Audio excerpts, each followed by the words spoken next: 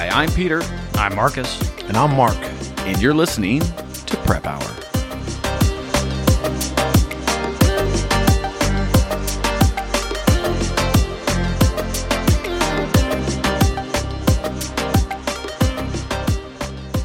Hi, everyone. Welcome back to another episode of Prep Hour. Today, we'll be talking about a vital aspect of teaching, building community in the classroom and in the school building at large. So, gentlemen, first thing, in your experience, when we're talking about in your own classroom, you're starting off the school year. You got to set a tone. How do you get that started in your classroom?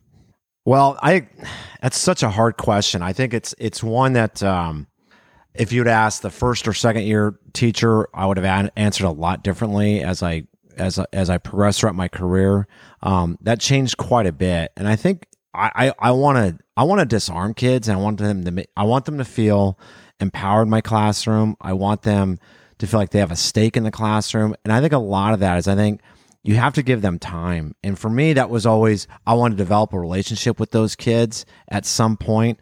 And that meant, asking questions to kids, hanging out in the hallway like we did throughout our career, and and just ask them how their weekend was, what they were doing. And those are, I think, all subtle things that happen over time that take time. And I always said, the reward is always the third quarter. So I think that's the first part. I think you have to establish a relationship with kids, and it's hard. Some kids don't want one, and that's fine too. But those who do, it makes a difference. And I think you see the residual of that. Kids are coming in your classrooms before school, lunch, or whatever. But I always go back to two. As my career progressed, and one thing I wanted to do is I was like, who do I not want to lose in my classroom? So when I made a tough decision on, let's say, a test that maybe I just didn't do a good job as a teacher, there are certain kids you just don't want to lose their respect. Every decision I make, I want to make sure that those kids still respect what I do at the end of the day. And I think it was kind of your leaders of the classroom, and I think those kids will fall in line in most cases. Not all of them, but that's just how and it seemed to work for me.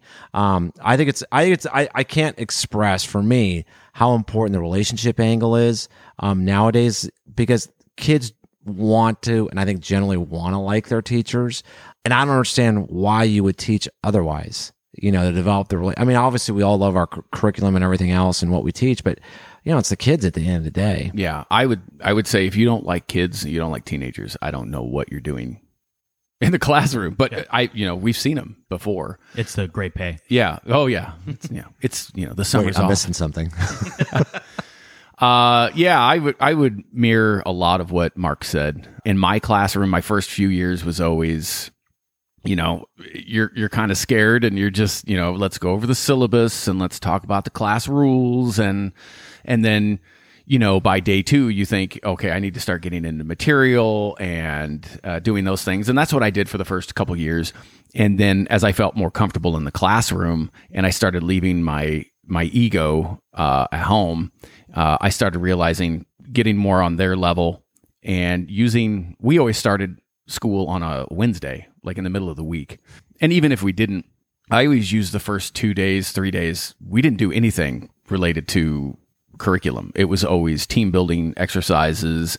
We would discuss why we did those team building exercises. Some of them were pretty, they're a little cheesy, at the high school level, and kids will kind of make fun of them, or it'll seem campy. But I think deep down, they like it. They like going to school and doing something. They're teenagers, so everything, they're too cool for everything. But nobody ever didn't participate. And we talked about why we participated. There's a lot of group work in my classroom, but we don't do group projects or anything like that. But there's tons of interaction with each other. And just spending 2 or 3 days forcing them to interact, even as adults, we're the same way, and I would always open it up that way. I'd say, hey, look, we're going to do icebreakers. I hate icebreakers. I won't have you do anything I wouldn't do, but I've been to a number of professional development courses and, where they have you do icebreakers. And the thing is they work, because after 10, 15 minutes of doing them, you feel a lot more comfortable with your neighbor. You find common interests. You find who you like, who you don't like, who you need to stay away from, who you want to work with, those types of things. And then it tells you as a teacher, as you're going around and they're doing these things, in the first 3 days, you don't have to wait for the first assignment. You already know, okay, who's going to be my slacker, who's going to be my talker, who are going to be my leaders, who are going to be my worker bees, who's going to be a challenge, who's going to present a challenge, because they're kind of sitting there with their arms folded, and it just helps you as a teacher building that community within the first couple of days. I would hear teachers that are like, nope, first day I email them the syllabus and then we get started on work the first day, which is, if that's how you want to do your classroom, that's fine. I always cringed at that because I thought it's so valuable to get to know your students in those first few days. And yeah. Well, and I think on that note too, like I've never understood that either, just because when I look at a classroom, it's 30, 35 people with information that I might not have, and so to just totally discount the relationship piece, where helping kids feel like they're comfortable to share ideas and things like that doesn't make sense to me, because I certainly don't know everything about anything. So yeah, and it builds community. I mean, I would say every time, because they're doing these icebreakers, they're doing this, and they have to present things, short stuff. They're designed to kind of make you look a little foolish, which lets you kind of get out of your shell a little bit. And there's always, within the first few days, our class already has like a couple inside jokes because somebody said or did something that was, funny. People were laughing at it, but weren't laughing at them, right? And it just kind of gets everybody into this, like, this is our class. Like, this is our class with Coach Demos. And we value the people in this class. We value our teacher for allowing us to do this. And Mark said, there's students that don't care about that relationship, but I think they still respect that you try to form a relationship. Well, and some kids, like, you might think they aren't into it or whatever. They're not into, they don't really care about the teacher. But then, I mean, I've had this happen. I'm sure you guys have had this happen, where I had a girl come to me a couple years ago who I had a year prior or 2 years prior, and she never spoke in my classroom. So I thought, that's one of the ones that I missed or whatever. She came back and gave me a card, graduation card and whatever. And thank you for class and everything else. And I'm like, holy crap. Okay. Well, you didn't say a word in my class. You know what I mean? So we never know who, when we put that effort in, who we're really affecting. I know. It's always funny. You get you'll get a note and they're like, you were the funniest teacher I've ever had. And I'm like, I swear to God, I thought you were going to stab me. Like, you had dagger eyes every day. I thought you hated everything about this class and me. And then they give you this note like, you were so fun. And you're like, you never smiled once. Yeah. Crazy. Well, it's funny because we started working on building communities. And again, I think it was my early career, probably year 4 or 5. Honestly, I wasn't even sure why we were doing this. That was the crazy thing. What's the point? Because it didn't translate. Because I kept thinking, well, are we building a community at school, or are we building a community in my classroom? I wasn't real sure if those two meshed.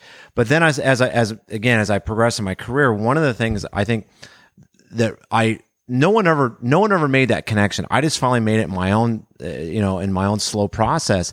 The reason why community building is so important in our classroom is that kid who thought you were funny, or gave you the card, you're giving them a safe place. And I think that probably says as much as anything, a safe place to be intellectually. They may not say much that, but they're thinking. And then eventually they may have that moment, I always say at the end of the year, where they actually do say something and the whole class stops and listens. And I think that's the one thing that really is not spelled out in a community when we're talking about this in the classroom, is that. And we've all experienced teachers at our schools who just don't have that. And I think it impedes their learning, the process of learning for them. And I'll never forget, it was an AP conference years ago. He goes, allow these kids to fail. There's not a safer place in the world than in your own classroom. A professional's there.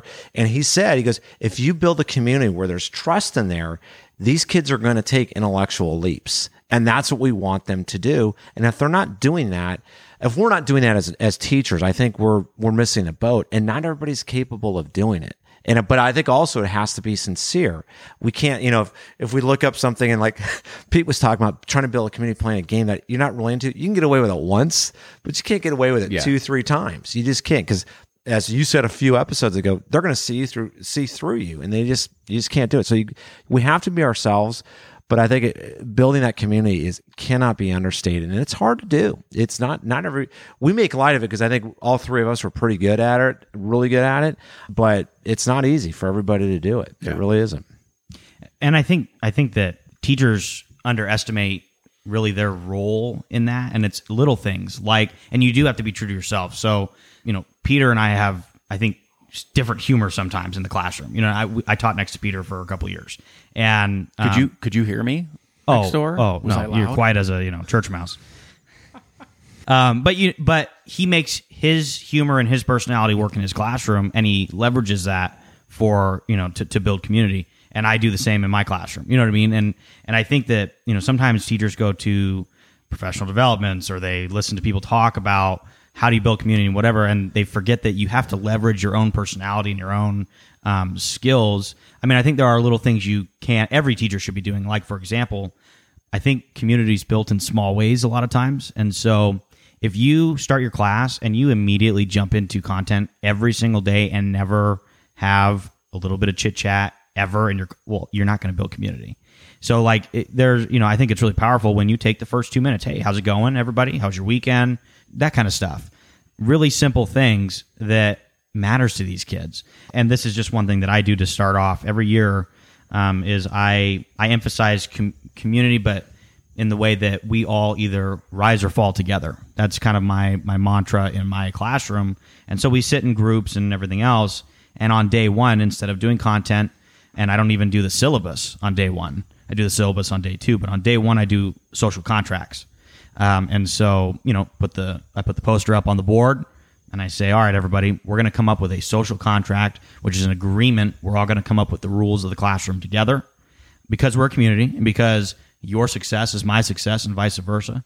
And so I give them a couple minutes to talk together in their little small groups about what expectations need to be put into place, what rules need to be put into place so that everyone is successful and has a good learning environment. And I talk about that. It's not just about learning, but a comfortable environment, one you're comfortable in. And then they share up, and I write it up on the poster. And we're teachers, so of course I direct the conversation where I already know what I need up on that poster, but we're going to direct it to where it's at. And as the kid says, we want you. We think everyone should be respectful. I kind of elaborate on that a little bit, or we have a quick conversation about that. And what you're doing is you're getting the kids to buy in because they're creating those expectations, and then they all sign it, and I sign it, and we put it up on the. And by the way, it's not just expectations that students have of each other that I should have as students. It's what they expect of me, and students will say we expect you when you can tell something's wrong or we've had a bad weekend or a bad day, to cut us some slack, and that's a really good conversation, I think. And then we all sign it, hang it up. And you do that for each class, and then it stays there all year. And I refer back to it. If we've had a rough week or a rough day, kids aren't listening. All right, we need to take a look back up here. You all signed this. You came up with it, and that's been powerful for me. Well, and I'm going to add something you touched on. I think you kind of glossed over that. Was really important. You touched, the building community in small steps, and one of those steps I always thought of too. We talked about the beginning of the class and the end of the class. Those are not times teachers there's 5-6 minutes every day. There's obviously no academic instruction. You're taking attendance, you're closing up class, kids are getting their cell phones, whatever. And it's a great opportunity for a teacher to walk around the classroom, see what kids are up to, talk to them, whatever. And I think a lot of teachers are married. I shouldn't say a lot. Some teachers are married to the desk, or they're afraid to do it. And it's so disarming. Because they want to do it. They want to tell you, they're going to tell you things you don't want to know. Right. And, or they're going to ask you questions that there's certainly much more, there's a lot of layers to it that you're not going to go into with a 15 or 16-year-old, but that's also a sign that they care. And so that's a real important time. I think especially the end of class. That's what you made me think of, Marcus, is when those kids were getting their cell phones or whatever, at the end, that's when you start walking up and down your rows or whatever, and or hang out by the door, whatever they do. And I know teachers hate that, but you can get in the middle of that. Mm-hmm. As a teacher, you can get in the middle of that and just say, hey, what's going on? What are you guys doing this weekend? And then they won't leave your classroom. You want to get out of here. Go to your next room. Yeah. If you're wondering, if you're a teacher, you're new or you're an older teacher, and you're like, how do I get street cred with my students? Are you walking amongst them? Are you going out into the hall? Are you just walking up to a group of students and being like, hey, what do you just be goofy. They'll look at you. They're always going to look at you like you have a horn growing out of your head. But they recognize immediately who the scared teachers are, who don't want anything to do with kids, and who has if they know you have no problem just walking right up to them. But yeah, like you said, they're teachers that they stand in a corner, they stand behind a podium, or they stand at their, behind their desk and just sit there. Yeah. I've seen teachers just sit there. You're missing some real opportunities. Do you mind if I ask you individually? I know, Marcus, you already talked about some things that you do, but like, Mark, what do you, like, if you had like your top 3 list, if there's a teacher listening right now, or parents listening and wondering what teachers are doing to gain trust and respect and build community, what are like the top 3 things that you do? Well, we touched on it. I think the first one, without a doubt, is developing a rapport with kids. I think that, to me, because we were talking about classroom management, I don't know if I really had a classroom management the last 10, 15 years I taught. I really didn't. I'd say, it was it was in a syllabus, but I couldn't tell you verbatim what it was. It's like, tell me, name the first 26 presidents. I can't do it. It's so I think the first one is just let's respect everybody who walks in our room. That was the first thing. But I think the thing, and that word kind of gets under my skin because I think it gets tossed around a lot, but I think it's so important. What's that? Respect. Okay. Yeah. And I think it's something we all demand, but we don't give it back. And I think that was the first thing I always try to do is I try to respect kids as much as I possibly could. And in some ways, the kids I didn't like, I gave them more respect, because I don't want them to see that I didn't like them. And so yeah, that was hard. You're always going over the top with those kids once in a while. But I think that was the first thing. It all started to me with the relationship part. And then 2 and 3, I think I touched on before. I just wanted to make sure I followed up on those things and establish that rapport with them, because I think everything else kind of fell in line, was establishing that community. And I always wanted, the one thing I always tried to do, and Marcus made me think about it earlier, somebody said this to me many years ago, when possible, let the student have the last word. And so whenever we would go into something and they would say something that was, obviously good for the order, I'd let it hang for a minute and then I'd move on. I wouldn't say that was really nice or that was really good, because I was always whoever points it was about questioning. It was a professional development about questioning, and they said, as soon as you say, Marcus, that was a great answer. Well, what was wrong with Pete's answer?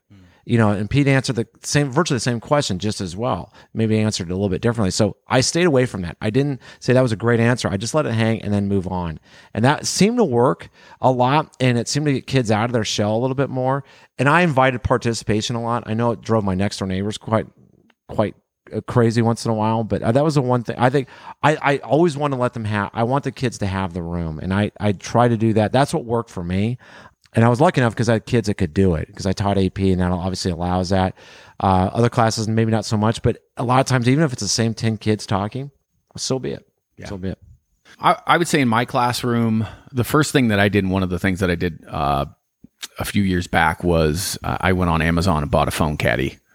Basically looked like a shoe organizer, and just took the cell phones from the students, which, oddly enough, they didn't really balk at it too much. They didn't balk at all. Yeah. And I think a lot of that is because they were so glad to just be away from it. Because they're Snapchatting somebody, or somebody Snapchats them or texts them. That age group, it's weird. Like, I'll go 24 hours without texting sometimes my own wife, Right. We don't take offense to it. At that age, if you don't text back within seconds, so they constantly feel the need that they have to text, they have to Snapchat, they have to do this, they have to do that. And you can be the bad guy. They can tell their friend, I can't text you, or I can't engage in that, which they don't really want to, but they feel the peer pressure of it. They can just blame me. They'll be like, my stupid economics teacher won't let me have my phone because he's such a jerk, right? But really deep down, they're like, I'm glad I have 55 minutes away from my phone. So I take their phones, which is a great carrot in front of them sometimes when they're doing something, because if you have a few minutes at the end of the class, you can say, hey, if you finish early or you get this score on this, this practice quiz that we're doing, once you show me that you've gotten an 80% or higher, you can get your phone and just chill. They like that. I do a lot of icebreakers where they have to get up and move around. Sometimes when you see the class is just, it doesn't matter how awesome your lesson is. Sometimes you just look out and it's just a sea of yawns and eye rolls and, low blood sugar. It just, that's that time of day, and they've been learning all day. And who knows, maybe some of them took your class, they've already taken 3 tests. They're just not in it.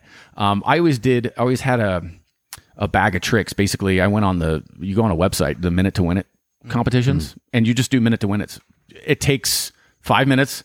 They have a little thing where they goof around. Teachers next door always hated it because they're like, what the hell is going on over there? Are they doing anything? And the answer to that question is no, they're not. They're not doing a damn thing. They're not learning anything.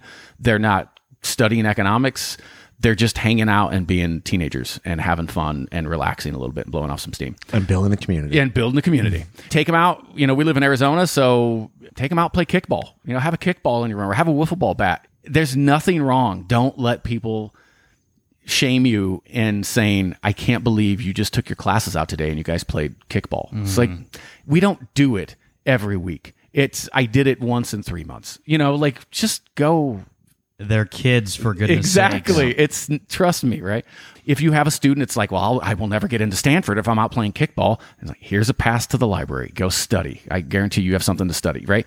Have a question bucket where students put in questions, either current events or talk about the community, like why, you know, for example, we had an LGBTQ club at our school that got canceled a few years back, you know, and this was something that students wanted to know, like, why did that club get canceled? These are questions that they want to ask an adult, and they want to know what their peers think. And you just pull those questions out and you have, hey, somebody wants to know about this. If it looks like nobody wants to talk about it, pull out another one, right? And you find something that they want to discuss because they want to know, you know, what is your opinion on it as a teacher? I would say to build community, leave the material. Don't be afraid to leave the material. I guarantee you, they're not going to remember aggregate supply shifters lesson, but they will remember that one time they went out and did a minute to win it, and you know, they got hit in the forehead with a rubber band, and right. and it's this funny story that they'll remember and tell their grandkids. It's funny because it's something. A couple of things you just said I've got a list of things now in my brain that I'm thinking of, but something we all three were really good at, and everybody in our hallway that taught with us was really good at, was we all stood outside of our classroom doors, and I think that people looking in maybe think that that's so that we can interact with each other. But really, the point is we're going to greet our students at the door. And it's whether it's just a hi, Jimmy, or it's a, hey, Jimmy, how you doing? And then sometimes they'll just say hi. Sometimes they've got their earbuds in, so they walk past you. But sometimes then they're going to stop and be like, hey, this just happened. You know, and that's you taking little moments. And look, you're not wasting, I'm doing air quotes here, you're not wasting time when you're building community, but you're not using up any of that, you know, content time, if that's something that you're concerned about. That's something little you can do that I think has a really big impact on your students. And then you can, if there's an issue, you can kind of identify it at the door.